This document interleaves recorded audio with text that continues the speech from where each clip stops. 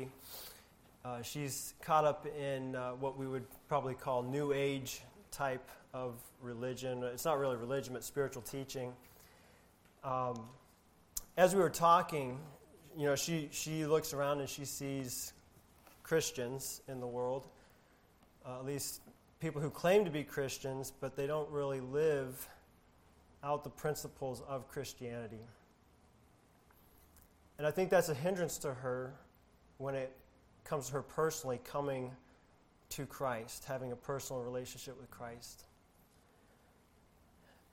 And Mahatma Gandhi once said, "I like your Christ, but I don't like your Christians." When the world looks at us as believers and sees that we don't live like Christ, it's not attracted to Christianity. And so I'm burdened, and as we focus on missions, I think first of all we have to, before we can look any further, we need to look within and see our heart, and if we personally are ready to do the work of missions.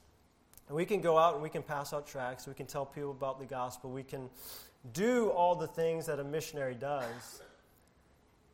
But if our hearts are not in it, if our heart's not right with the Lord, the world's going to see right through us.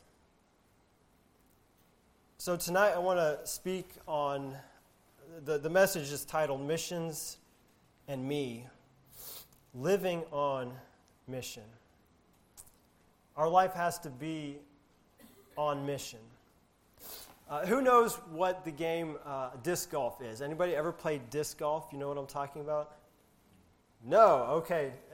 It was a sport that, David, do you know what it is? Okay, so at least one person here knows what it is. So you know what golf is, right? You hit the ball, you hit it in the hole. Well, disc golf is when you take a Frisbee and you play golf with it. You have these goals, that they have these baskets with these chains, and you try to throw it into the chains and it lands in the basket. And so it's like golf, but you're using a Frisbee. All right, so it's a fun game, but sometimes people aren't the best at throwing a Frisbee. Who's good at throwing a Frisbee? Anybody in here?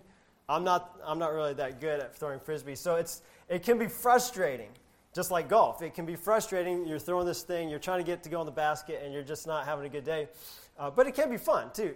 But let's say you have one person that goes out, and if you go to a disc golf course, you will see some people who are serious. Like, they've got the pouch with all the different types of discs that you can have.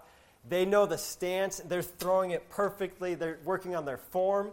And then there's people like me. We're just going out there having fun, and we're just slinging this thing around, chasing it all over the place in the bushes and in the woods. And these people, they're throwing it, and they're making these really cool shots. And so you have one person who's out there on a mission. They're there to improve their skill. They're out there to get the disc in the basket. And then you have other people, probably more like me, we're out there just having fun, just messing around. Now, who is going to get better results? The person that is on mission, or the person that's just going out there to have fun, just messing around? Obviously, it's the one that's on mission. As Christians, if we are going to see God do a work in and through us, we have to live on mission. We have to have a drive within us. And so that's what we want to look at today personally. What gives us that drive? What should be driving our life, our focus? God is a purposeful God. He had a purpose before he even created the world. He knew what he was going to do when man sinned. He had a plan for redemption. He didn't just do this. He didn't just wing this. So when we look at our lives, when we look at the work God has given us, we shouldn't just wing it. We need to be purposeful in our lives. As children of God, we need to live purposeful lives. And so tonight we want to talk about our need to live life on mission. If Calvary Baptist Church is going to accomplish the work that God wants us to accomplish in Bayswater and the surrounding suburbs, we need to live on mission. We need to have a purpose. We need to focus. And so to live on mission, we need to fulfill three aspects. Number one, our purpose. Number two, our practice. And number three, our project. And we'll look at these three aspects here. But before we get into those, let's stop, take a word of prayer, and ask the Lord to meet with us tonight in a profound way.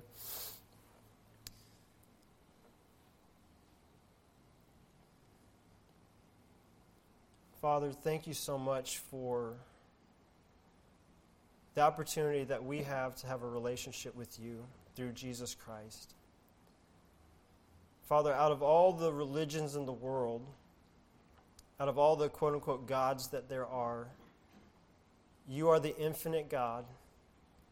You are the God that has proven yourself to be above all other gods. And Father, it is a privilege, it is a pleasure to know you.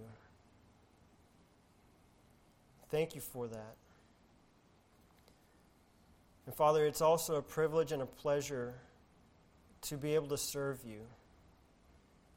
And as we think about this topic of missions, Father, would you take control of this service tonight in my heart and the hearts of everyone here? Father, would you forgive us where we have fallen short? If there's any sin, Lord, we pray that you would put it out of your sight. Forgive us, God. We pray that you would speak to us. Send your Spirit to speak to us through your word. Fill me with the words that you would have. Lord, help us to see what it is that you want us to accomplish in our lives and in this community. So, Father, we pray that you would meet with us tonight. And it's in Jesus' name we pray. Amen. If you would open your Bibles to Revelation chapter 4. Revelation chapter 4. And we'll look at verse 11 in just a moment.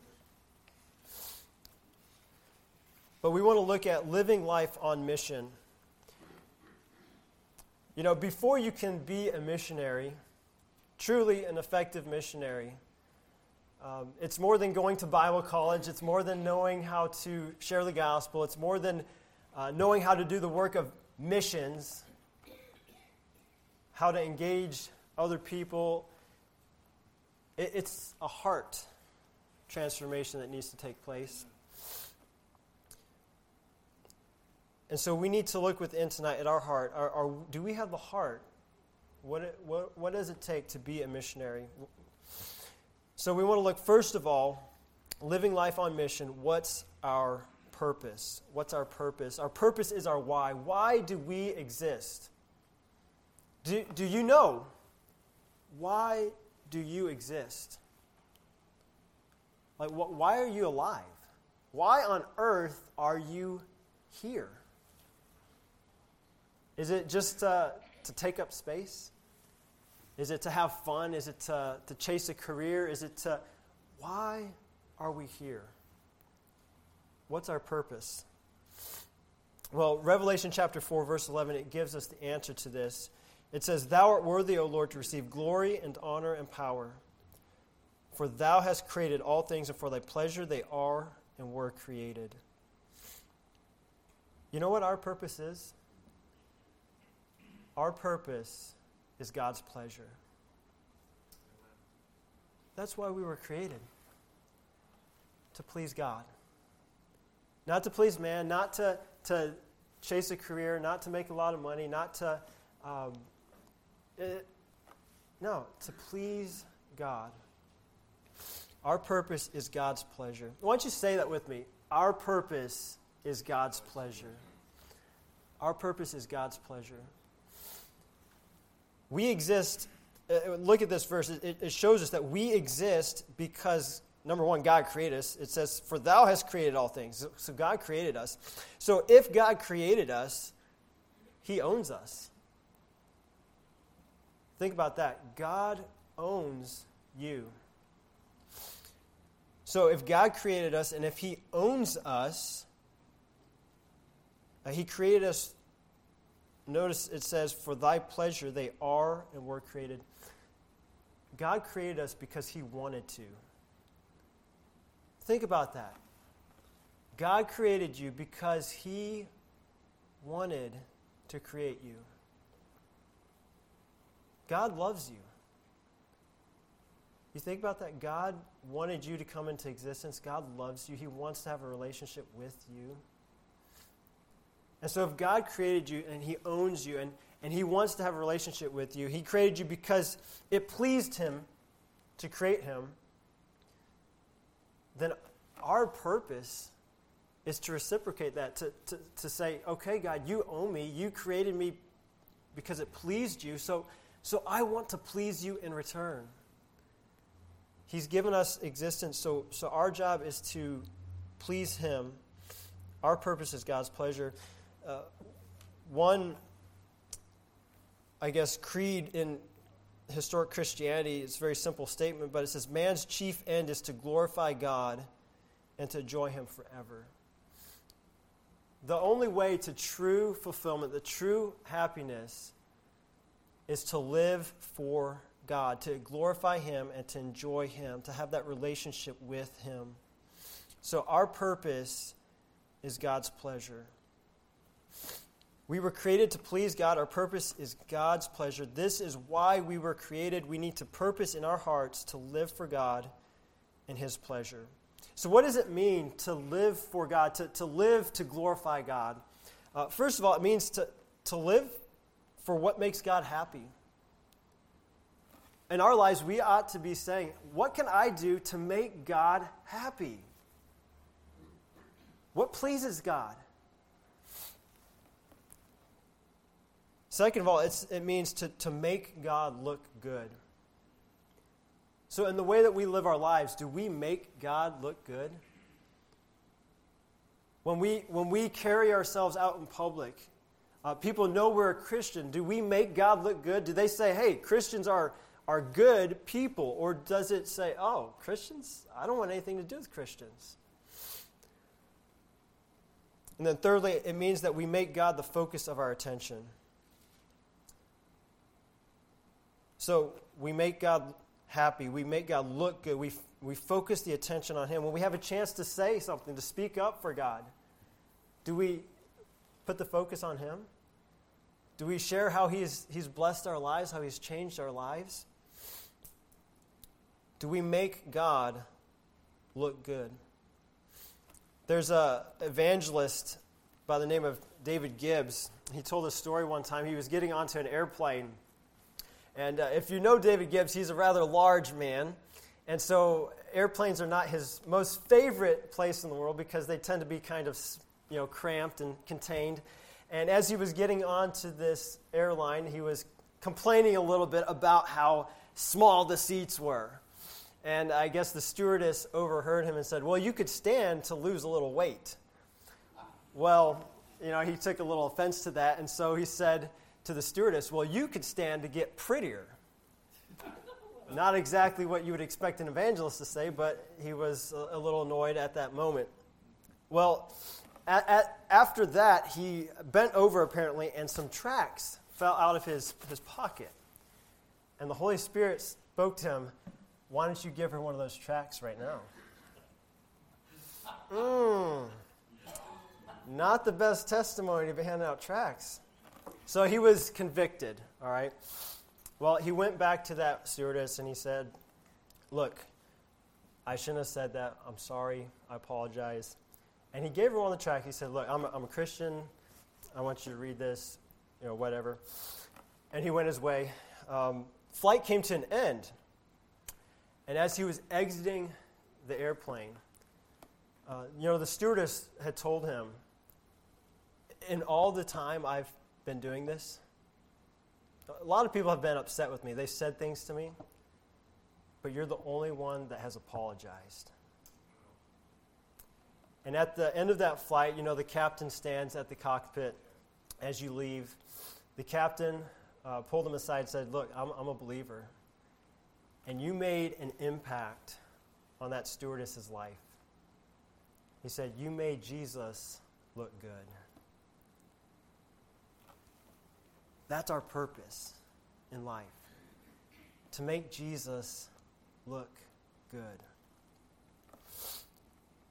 So how are you in your life? Are you making God look good?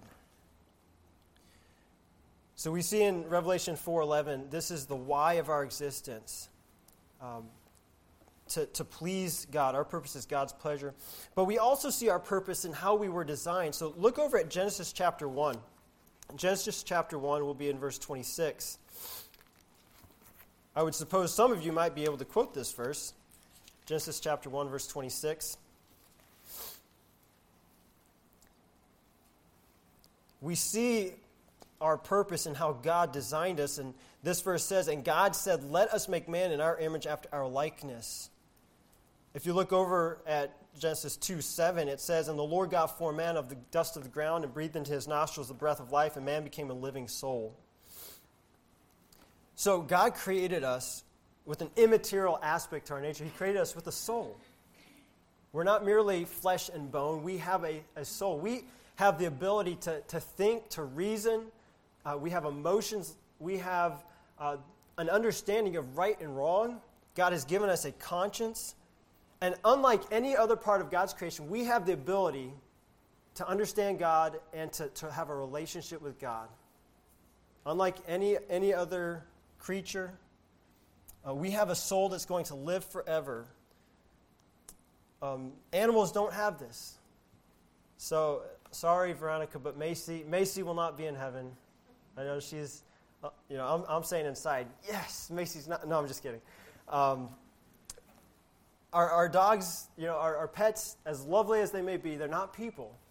We have a soul. We have a special ability to have a relationship with God. What does this say to us about purpose? Well, God created us to have a relationship with Him. That's really our primary purpose, to have a relationship with God. If you look over at John 17, verse 3, John chapter 17, verse 3 says, and this is life eternal, that they might know thee, the one true God, and Jesus Christ whom thou hast sent. Hey, do you know what life is? Life is not living, breathing air and eating and drinking and going about the physical world. That's not life at its truest essential form. Life is knowing God. Because without God, there would be no life. This physical life that we live is just for a moment. The life that we're in now, this world we're in now, it's going to pass away. But knowing God, that relationship with God, that's truly what makes life life.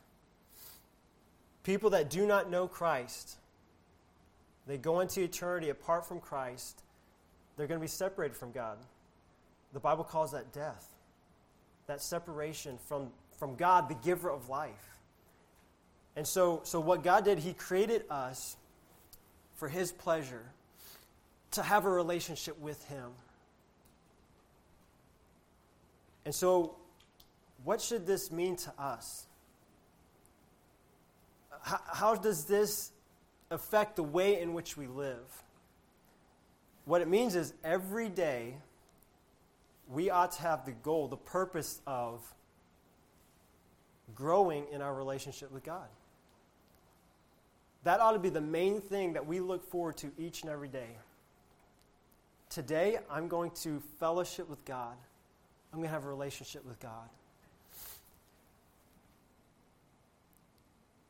No, there's a problem, though. We kind of messed things up. We destroyed our relationship with God through sin, through selfishness. Ultimately, that's what it was. It was selfishness.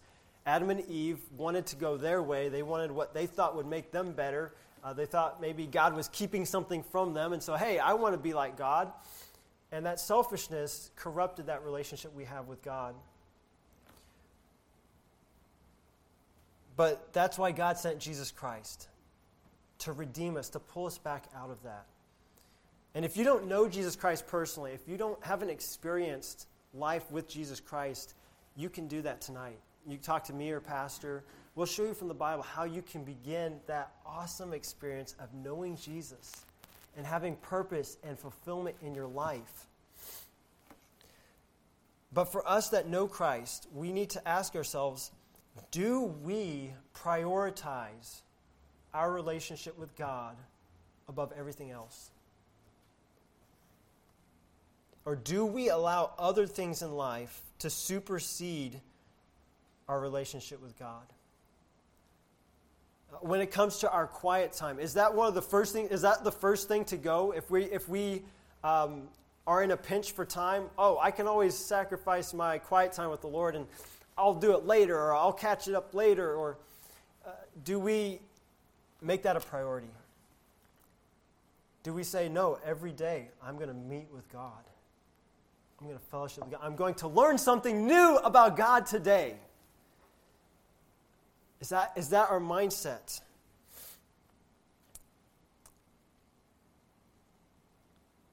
Does our time with God and His Word truly reflect that it is our number one purpose and priority? Or do we simply rush through it?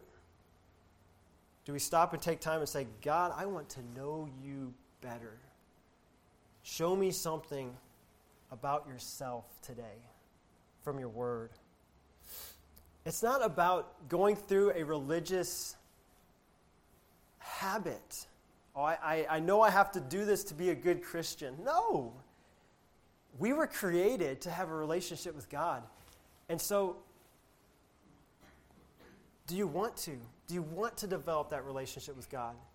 It will be a pleasure. It will be a joy. That's the way it's supposed to be. So that's our purpose. Our purpose is to please God. Our purpose is to have a relationship with God.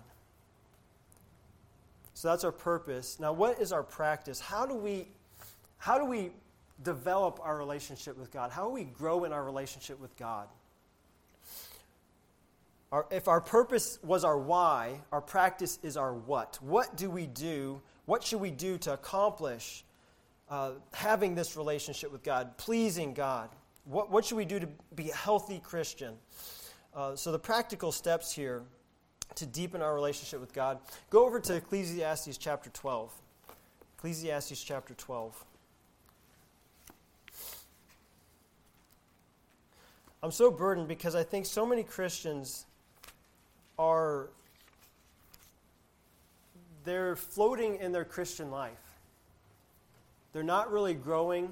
They try to read the Bible and maybe they don't think it makes sense, or they get discouraged because they're not growing, and they think, is this relationship with Jesus really all that people say it is? And they wonder, is this really meaningful and purposeful?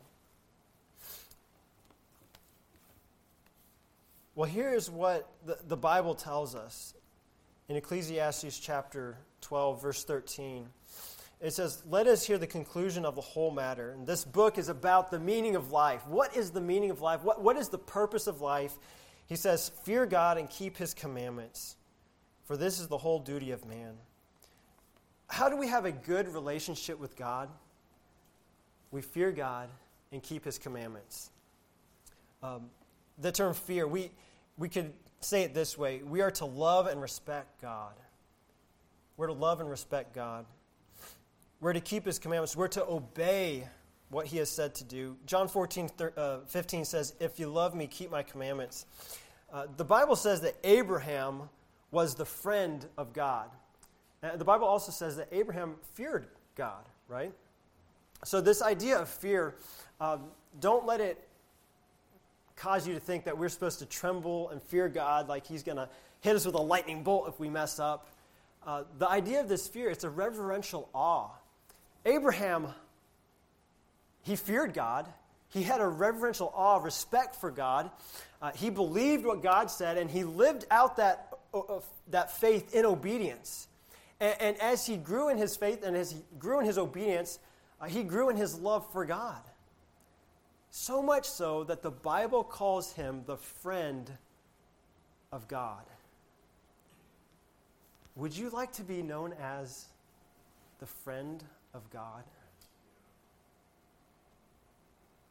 wow, how awesome would that be to say, I know God very well. He is a friend to me. You know, you can have that. God, He says, if you draw nigh to me, I will draw nigh to you. He wants to be your closest friend. So how do we draw close to God? Well, we come to Him with this reverential love, this respect, and we obey what He says. And this obedience is birthed out of a love for Him. Not a mere sense of duty. Now, duty is good in its place.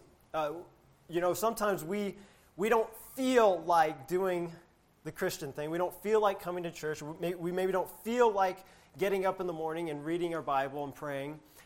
So that duty is a good thing when it causes us to, no, I'm going to do it. I'm going to do what I know is best. But really, the thing that should motivate us is a love, a deep-rooted love and respect for God. Remembering that He is our Creator. He's the one that's given us life.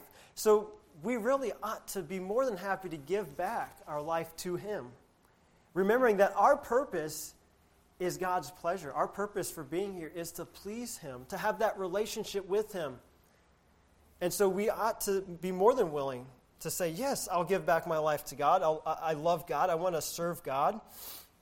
And so we practice our relationship with God by fearing Him and keeping His commandments, loving and obeying Him. But then also by growing in our walk with God. And here is when I see, I think there's a problem in so many Christian lives. They stagnate in their Christian walk. They read their Bible, and it doesn't speak to them. They put their Bible down, and they say, I didn't get anything. They go back the next day, they read their Bible, and it doesn't speak to them. So they put their Bible down, and they say, I didn't get anything. And then they say, you know what, I'm not getting anything, so why should I read it? And so they don't read it one day. Maybe they pick it up again, and they say, I didn't get anything. And before long, they're not really reading their Bible. They're not really praying. They're living life, practically speaking, like an atheist. They say they believe in God. They say they believe in Jesus. But the way they live really doesn't show that they actually do. Because they're not talking to God, and they're not listening to God. And they're not growing in their relationship with Christ. And by the way, I want to say this. If you feel like you are at that place, I'm with you, okay? I feel that way at times. You don't have to be ashamed, though. Come talk to me. I am more than happy to talk with you, to sit down and study the Bible with you. Maybe you think, I'm not getting anything out of the Word when I read. Hey, we can talk about how to study the Bible effectively so that you can get something out of it, so that you can learn and that you can grow. So please, Pastor and I, we would love to talk to you about those things. You don't have to feel like you're stuck on an island, the Christian life for me is just, ugh.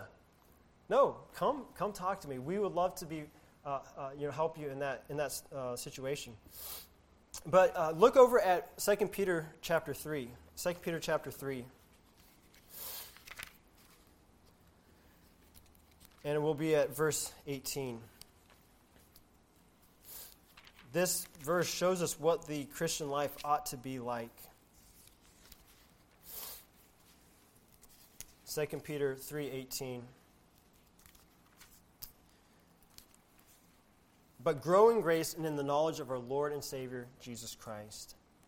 The Christian life, the relationship we have with God, ought to be a growing relationship. If you're not growing in your relationship with Jesus, then you're not where you should be. So I want to encourage you, don't stay there. If you're not growing, if you don't feel like you're growing, don't stay in that position. Pray and ask God, help me to start growing. And like I said, come talk to me or Pastor. We want to help you, pray with you, and help you get out of that rut. Because we need to be growing in our Christian life. It says, grow in Christ. grow in the grace and knowledge of our Lord and Savior Jesus Christ. So how do we grow? Look at that word knowledge. The word knowledge. It says grow in grace and in the knowledge of our Lord and Savior Jesus Christ. So what is knowledge? Where do we get that knowledge? We get it from, what is it? God's Word. That's how we know Jesus better. By looking at the Bible and seeing, hey, read the Gospels. They will show you what Jesus is like. They will show you the compassion of Jesus, the purity of Jesus, the humility of Jesus. They will show you the characteristics that you need to have in your life. But also, commune with Jesus. When you read about it, pray and say, Lord, I'm reading about you, what you're like. Make me like that. Help me to see that in my daily life. And you know what? You might begin to see as you pray and as you talk to God about His Word, you might be able to see in daily scenarios that God will put you in a situation in which you read something from the Bible that morning and you got to practice a virtue of Jesus because you read about that morning and you say, God, help me to embody this. You might be surprised what God will start to do in your life when you pray in faith, asking Him to change you, to mold you into the image of Christ. So pray and ask God to do this work in you. But it's going to take work on your part. 1 Timothy 2:15, study to show thyself approved unto God, a workman that needeth not to be ashamed, rightly dividing the word of truth. Study. It takes work. It takes time. Now, has anybody here played piano? Anybody have to do piano lessons? I know Fiona, you taught piano for a while, right? How much time did you expect your students to play the piano each week before they came to your lessons? Half an hour a day, at least half an hour a day. Okay, so I remember when my sisters were playing piano, half an hour a day became like the minimum. Okay, so if you're going to practice the piano, if you're going to become good at the piano, half an hour a day. Why is it so often we say 5 minutes in God's Word, I'm good? You want to become an expert Christian with 5 minutes a day? It's not going to happen. It's not going to happen. You know what they say? In order to become an expert in a field, you need 10,000 hours of experience in that field. And we're going to become expert Christians in 5 minutes a day? I don't think so. So if we're going to become expert Christians, we've got to get serious about studying. We've got to get serious about God's Word. We've got to get it into our minds. Study God's Word. I don't think I'm going to even ask Ryan how much his students in law have to study. I'm sure that they probably have to pore over those legal documents hour after hour. So we need to study. Psalm 119:11, thy word have I hid in mine heart, that I might not sin against thee. Are we putting God's word in? Are we hiding it? Are we memorizing it? So we need to grow in knowledge. And then number 2, we need to grow in grace. We need to grow in grace. Grace is God's unmerited favor. It's God's strengthening power. See 2 Corinthians 12:9. Jesus said to the Apostle Paul, my grace is sufficient for thee. His power to help him endure that thorn in the flesh.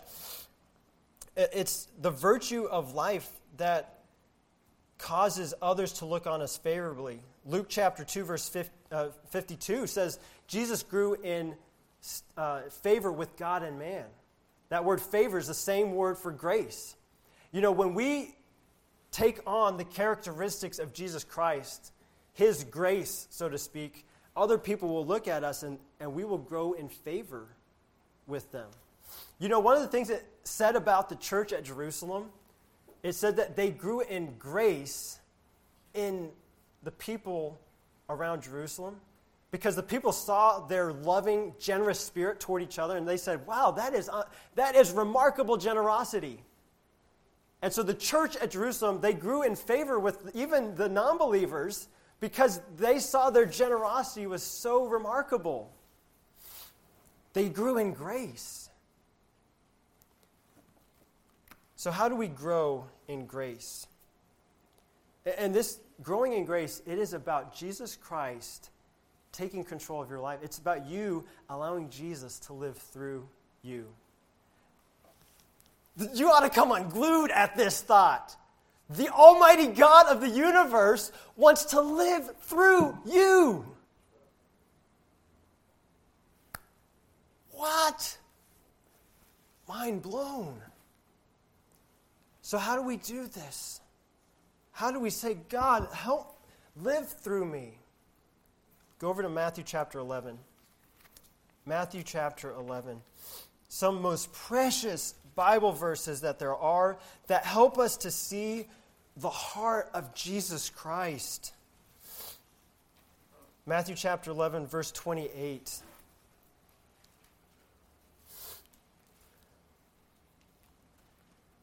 Here Jesus Christ is making an appeal. He says, "Come unto me, all ye that labor and are heavy laden, and I will give you rest. Take my yoke upon you and learn of me, for I am meek and lowly in heart, and ye shall find rest unto your souls. For my yoke is easy and my burden is light." How are we going to grow in grace? Well, first of all, we need to rest in Christ. Rest in Christ. It says, "Come unto me, all ye that labor and are heavy laden, I will give you rest." Are you tired of toiling in life? Are you tired of struggling with sin and feeling like you're not getting anywhere? Are you tired of trying to do the Christian life and feel like you're just treading water, you're just stationary? Come to Jesus. Stop striving in your own power. Turn to Jesus. Rest in Christ. Have a little talk with Jesus. Tell him all about your troubles. He will hear your faintest cry. And ask him, "Lord, I need your help. I can't do it in my own." So come to Jesus. Rest in Christ. Number 2, verse 29 says, "Take my yoke upon you and learn of me." Second, we need to relinquish to Jesus. It says, "Take my yoke upon you." We have to give up our plans and our purposes. I say, "Okay, Lord, I want to get on your agenda. I'm going to take my yoke off. The things that I'm trying to do in my life, they don't matter anymore. I'm going to get under your yoke. I'm going to go in your direction, doing the work that you are doing in this world." Amy Carmichael, the famous missionary to India, said, "The night I sailed for China," she actually intended to go to China first, but then she ended up in India. "The night I sailed for China, March 3, 1893, my life on the human side was broken, and it was never mended again. But he, Christ, has been enough. Come unto me, all ye that labor and are heavy laden, I will give you rest. Take my yoke upon you and learn of me." We need to relinquish ourselves to Christ. And then number 3, how are we going to grow in grace? First, we rest in Christ. Second, we relinquish to Christ. And third, we replicate Jesus' graces. Notice verse 29 continues, "Take my yoke upon you and learn of me." Now, how are we going to grow in grace? By learning of Jesus. What is Jesus like? Well, it continues, "For I am meek and lowly in heart." Right there we see 2 of Jesus' characteristics, meekness, lowliness. Jesus, he's a humble person. And if you read this in the context, he accepts even the outcast, even those who are weary, even those who have nothing to contribute in themselves. He's not prideful and arrogant. He's not going to turn you away. He's going to accept those that come to him. Start reading the Gospels. Start reading, what is Jesus like? Ask yourself, as you start reading through the book of Matthew, what is Jesus like? I want to be like Jesus. And then when you come across a passage of Scripture and it says that Jesus is like, say, compassion, then you ask God, how can I be compassionate today? Give me an opportunity to show compassion to someone today. And then don't be content not to show compassion. Look for that. Ask God, help me not to miss that opportunity to show compassion. And let Christ live through you.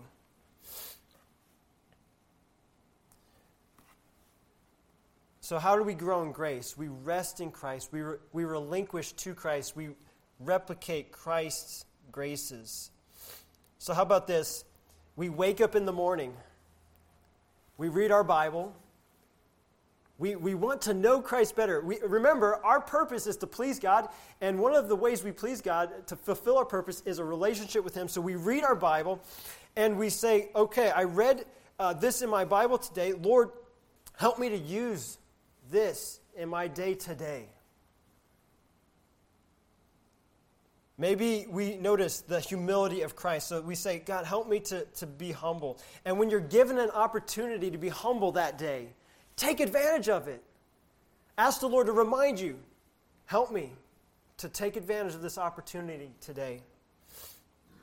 Maybe you'll have the opportunity to when somebody wants to acknowledge you at work for a job well done, you can graciously say, hey, well, I had a great team helping me. And people will notice your humility and how you're deflecting the praise, and they'll say, I admire that. There's something admirable about that. You know what that is? That's making God look good. Because if they know you're a Christian, they say, oh, he's a humble Christian. That's admirable.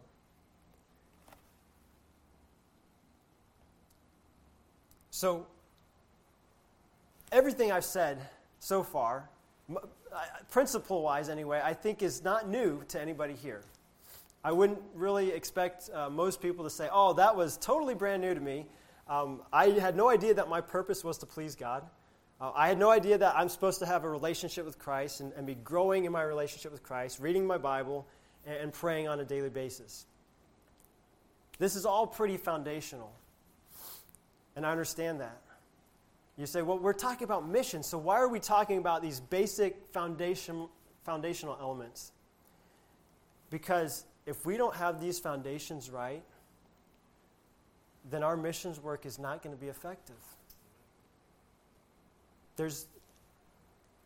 It would be very sad for us to create a lot of programs here at Calvary Baptist Church that we're going to reach Bayswater for the glory of God with the gospel of Christ, and to go about it in our human effort, to go about it without consulting the one who really is supposed to be doing the work, Christ, through us.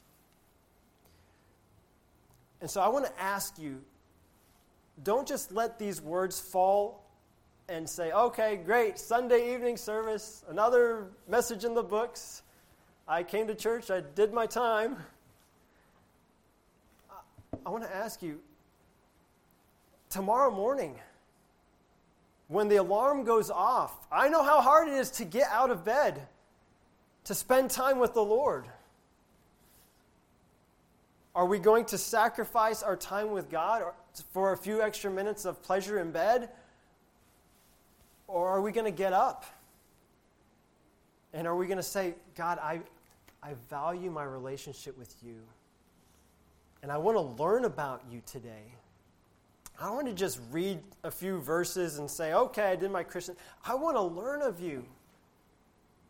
I want to rest in you. I want to see you working through me. I want to see that this Christian thing that we talk about is really real in my life. Because there are people out there, like I talked about at the beginning, they're looking at Christians and they're saying, they say this, but they don't really live it. So I'm going to go do this New Age thing where I can feel and experience this consciousness of God, and it feels so real to me. It feels a lot more real than it looks in those Christians. And they can go off and really, they're communing with themselves, and maybe something far worse, and they don't have a personal God. They don't know Jesus Christ in that teaching. You know, other people, maybe our neighbors, we live in a multicultural city. Maybe we have Hindu neighbors, Muslim neighbors, atheist neighbors. Do they look at us and say, oh, those Christians, they're just the run-of-the-mill Christians. They go around with their gospel, but they don't really live out the love of Christ? I don't really see anything different about them. And the reason I'm stressing that we need to be in God, we need to be embracing our relationship with Christ, is because we cannot manufacture the change. You say, well, I'm really gonna show it up on my neighbors. I'm gonna start being kind to them and loving them and doing all these things to get them, to win them over to Christ. If you're doing it out of that motivation, I don't know if you're going to be successful. Because sooner or later, they will probably see through the facade. Oh, I see why he's being nice to me. He just wants me to come to church with him. Oh, okay. You know, I don't know that Jesus, I don't know, I'm speculating here, but I don't know that he had a sign up, okay, for all the sick people that were coming to him. Unless you're willing to listen to 1 hour of my teaching, you can't come and be healed. I don't know. I have a feeling he healed 9 lepers who didn't stop to give gratitude. I have a feeling he just loved people and he wanted to help people, regardless of what they were going to do for him in return.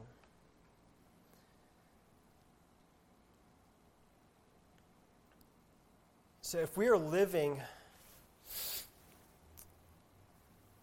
like Jesus, we will do things for other people simply because that's the way Jesus is.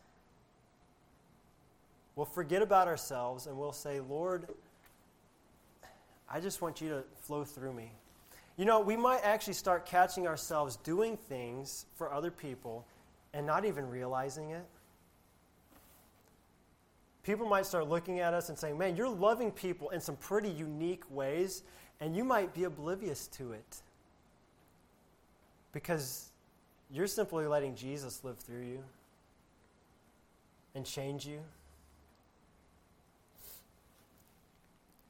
So we're talking about the foundations of what it is to be a Christian, because we can't be a missionary in Bayswater until we're first truly engaged with the Lord. And we've talked about our purpose. Our purpose is to please God. Our purpose revolves around our relationship with God. And that relationship must be a growing relationship in which we are in God's Word. We're learning about Jesus. We're growing. We're resting in Him. We're relinquishing our effort to Him, and we are replicating His graces through His power, submitting to Him. This is living like Jesus. It pleases God. It's fulfilling our purpose. It's developing our relationship with Him. Because if we're living like Jesus, we're going to be in fellowship with Him. We're practicing our obedience to Him. But it's out of a heart of love. It's natural. It's not forced. And so then this brings us to the project. So we've looked at the purpose, we've looked at the practice, now let's look at our project. What is the project of missions? Look at Matthew chapter 22. If you're in Matthew 11, just turn over a few pages to Matthew chapter 22. If we could boil down the teaching of the New Testament, what is the commandment of the New Testament? it would be found here in Matthew chapter 22, verse 30, starting in verse 37. Jesus said unto him, Thou shalt love the Lord thy God with all thy heart, and with all thy soul, and with all thy mind. This is the first and great commandment. The second is like unto it, Thou shalt love thy neighbor as thyself. So what is our project here in Bayswater? It's to let God fill us with his love. To engage in a loving relationship with God, first and foremost. We've got to make God number one. We've got to make our relationship with him primary. Our life literally needs to revolve around our relationship with Jesus Christ. The time we spend, the energy we put out, the money that we use, everything needs to revolve around our relationship with Jesus Christ. We need to put God first.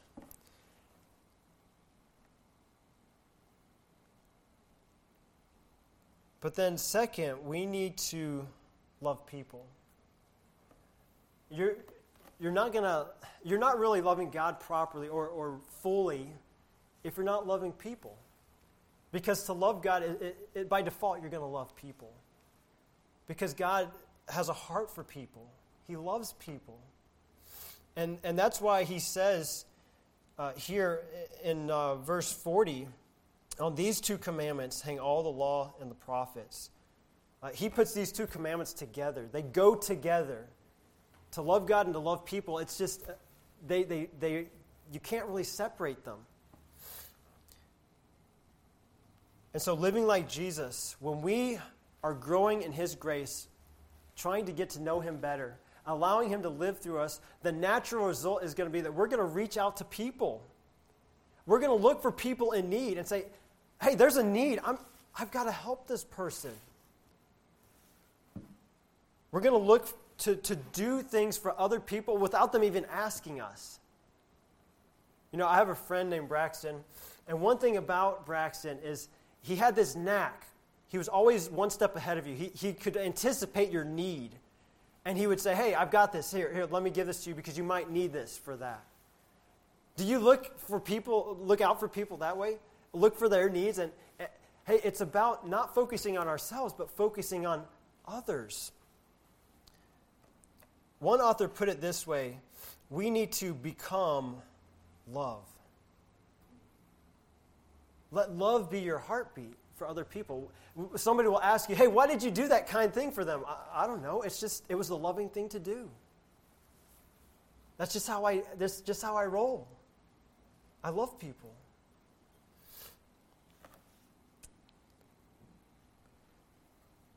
You know, he even said in his book, you know, sometimes it's hard to love certain people. We all have those people in our lives, right? It's a challenge. And so he developed this thought. Okay, whenever I had to interact with that person, I would say to myself, okay, Lord, help me love this person for 30 seconds. All right? I can love them for 30 seconds, all right? That's just half a minute. That's easy, right? And when that 30 seconds was up, he would say, Lord, help me love them for 30 more seconds. 30 more seconds. I don't know, maybe that will help you. But the next time you deal with that person who is a pain to deal with, just say, Lord, help me love them for 30 seconds. 30 seconds. 30 seconds. Because when we are growing in our relationship with God, in his grace, we're going to love people. Living like Jesus, it will mean exhibiting extreme forms of love. We talked about the Good Samaritan last Sunday. That was an extreme form of love. Take advantage of those times that you have to help other people. When you see someone in need and you can meet their need, don't pass it by. One preacher said of the story of the Good Samaritan, he said, who is our neighbor? Our neighbor is anyone whose need I see that God has put me into a position to meet. Anyone whose need you see that God has put you into a position to meet. That's your neighbor.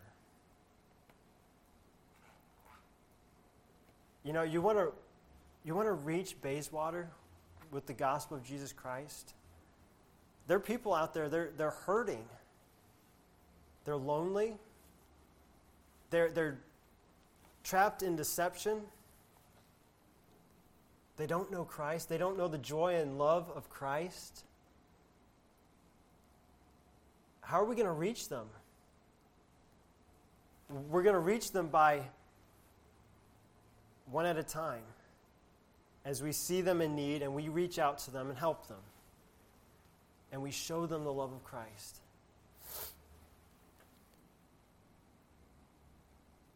And this isn't a project. This isn't a church program. This isn't something that Pastor Manny is spearheading the Calvary Baptist Church outreach program, and we're going to go into the community and we're going to draw them in like the nets, pull all these people in like fish, and we're just going to pull them in. We've got this technique, and we've got these slick words, and we're going to just get people into church. No. This is organic. This is about the Lord Jesus Christ living through us, meeting people one person at a time. You know, that is one of the things that stood out to me about Calvary Baptist Church when I got here. The loving spirit that is in this place. The accepting spirit people have when we have people from all different backgrounds here. That's awesome. That's organic. That is something that God is doing in our midst through His Spirit. Now let's take it out of the walls of Calvary Baptist Church into the lives of our neighbors, our co-workers, our friends, our family. Let's show people the love of Christ. Let's let Christ live through us and touch them. Matthew chapter 22, verses 37 through 39. Love God, love people. That's our project. But then also, let's look over at Matthew chapter 28 briefly as we begin to close. And I say as we begin to close because whenever the speaker mentions something about closing, people perk up. Oh, we're just about done. So to draw you back in, all right, get your attention. Matthew chapter 28, verse 18. And Jesus came and spake unto them, saying, All power is given unto me in heaven and earth. Go ye therefore and teach all nations, baptizing them in the name of the Father, and of the Son, and of the Holy Ghost, teaching them to observe all things whatsoever I have commanded you, and lo, I am with you always, even unto the end of the world. Amen. This is our project, to go reach the world. What is it saying? Well, look at verse 19. Go ye therefore and teach all nations. That word teach, it means to disciple. We could say it like this: go make disciples. How do you make disciples? How did Jesus make disciples? Oh, you go get a bunch of people, you put them in a classroom, and you start teaching them all these principles? How did Jesus make disciples? Two came up to him and said, Hey, Master, can we see where you abide? Where do you dwell? He said, Yeah, sure, come with me. Let's go home. He spent time with them. He let them come into his life. He let them observe him. Have you ever heard the saying, more is caught than is taught? You know, the world, to be quite honest, I think the world is kind of tired of hearing Christians teach. Because they've heard it for so long. You jump on YouTube, you jump online, they can find Christian teaching if they want to. But they're kind of tired of it because, number one, they see a lot of teaching, but they don't necessarily see a lot of doing. How do you really disciple someone? You disciple someone by modeling, by mentoring, through example. That was Jesus' strength. His teaching was effective because he had the life to back it up. let's not get that out of order. We can teach all we want here at Calvary Baptist Church, but if our lives aren't backing it up,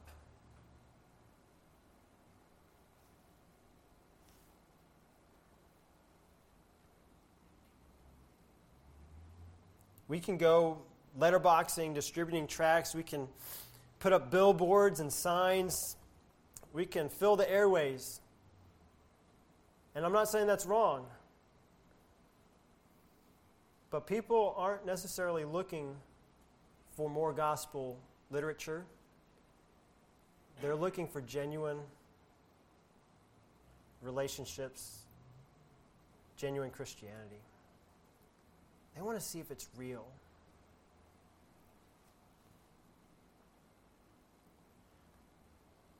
So let's review. God has given us a purpose. It's to please Him. And by the way, when we embrace that purpose, we will find satisfaction and fulfillment like none other. You're not going to get it with a great career. You're not going to get it with a relationship. You're not going to get it with pleasure. That's all temporary. God's eternal. I'll say from personal experience, there's nothing that beats your relationship with Christ. Nothing else. God's given us a purpose, and that purpose is to please Him, and it pleases Him for us to have a loving, growing relationship with Him. And that is how we are going to accomplish the work of missions here at Calvary Baptist Church. Not by starting up some grand programs, not by canvassing the whole entire Bayswater community with the gospel. It's going to start when we rest in Christ. When we relinquish our plans and our purposes to what Christ is trying to do here in Bayswater. And then when we replicate the character of Christ. When we say, okay, God, I want to get serious about knowing you. And not just knowing you, but I want to see you experientially living through me. Philippians chapter 3 says, some of my favorite verses, Philippians chapter 3.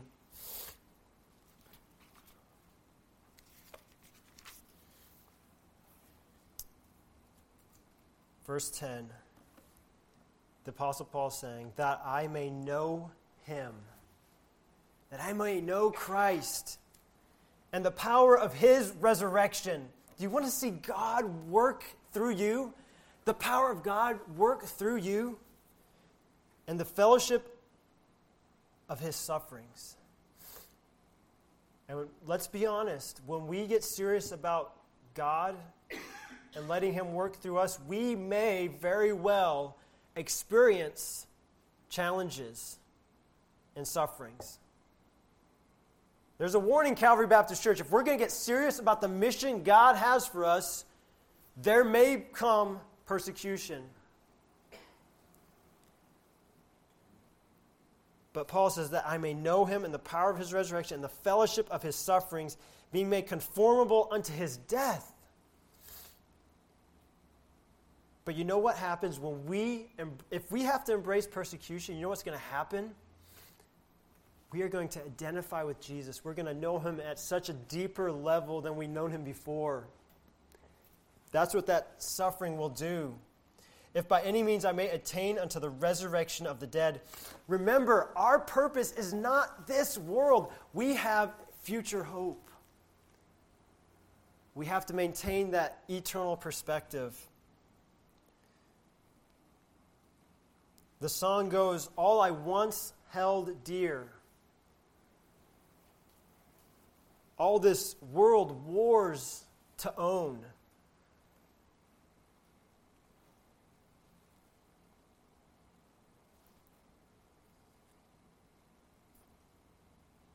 It doesn't matter anymore.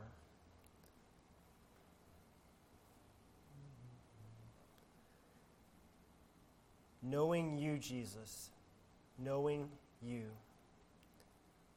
there is no better thing. You're my all. You're my best. You're my joy, my righteousness. Knowing you, Jesus.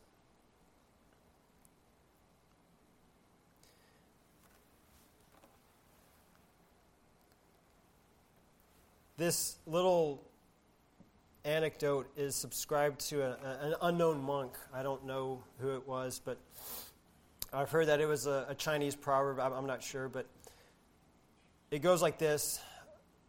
When I was young, I wanted to change the world.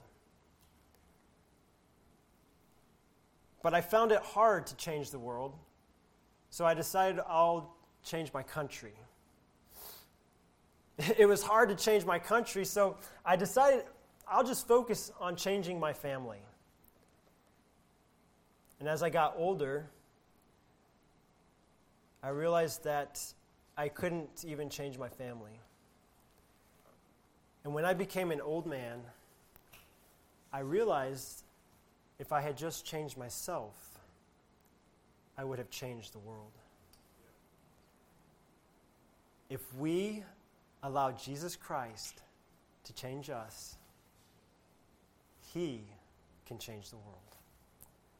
Let's pray. Father, we thank you for this time in your word. May it not be vain time spent, Lord. Please, Lord, help us not to forget what you've told us tonight. Lord, we want to do your work in this community. Lord, we give ourselves to you.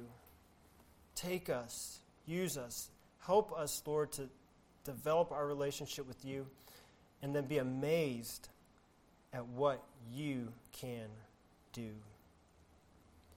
We pray this all in Jesus' name. Amen.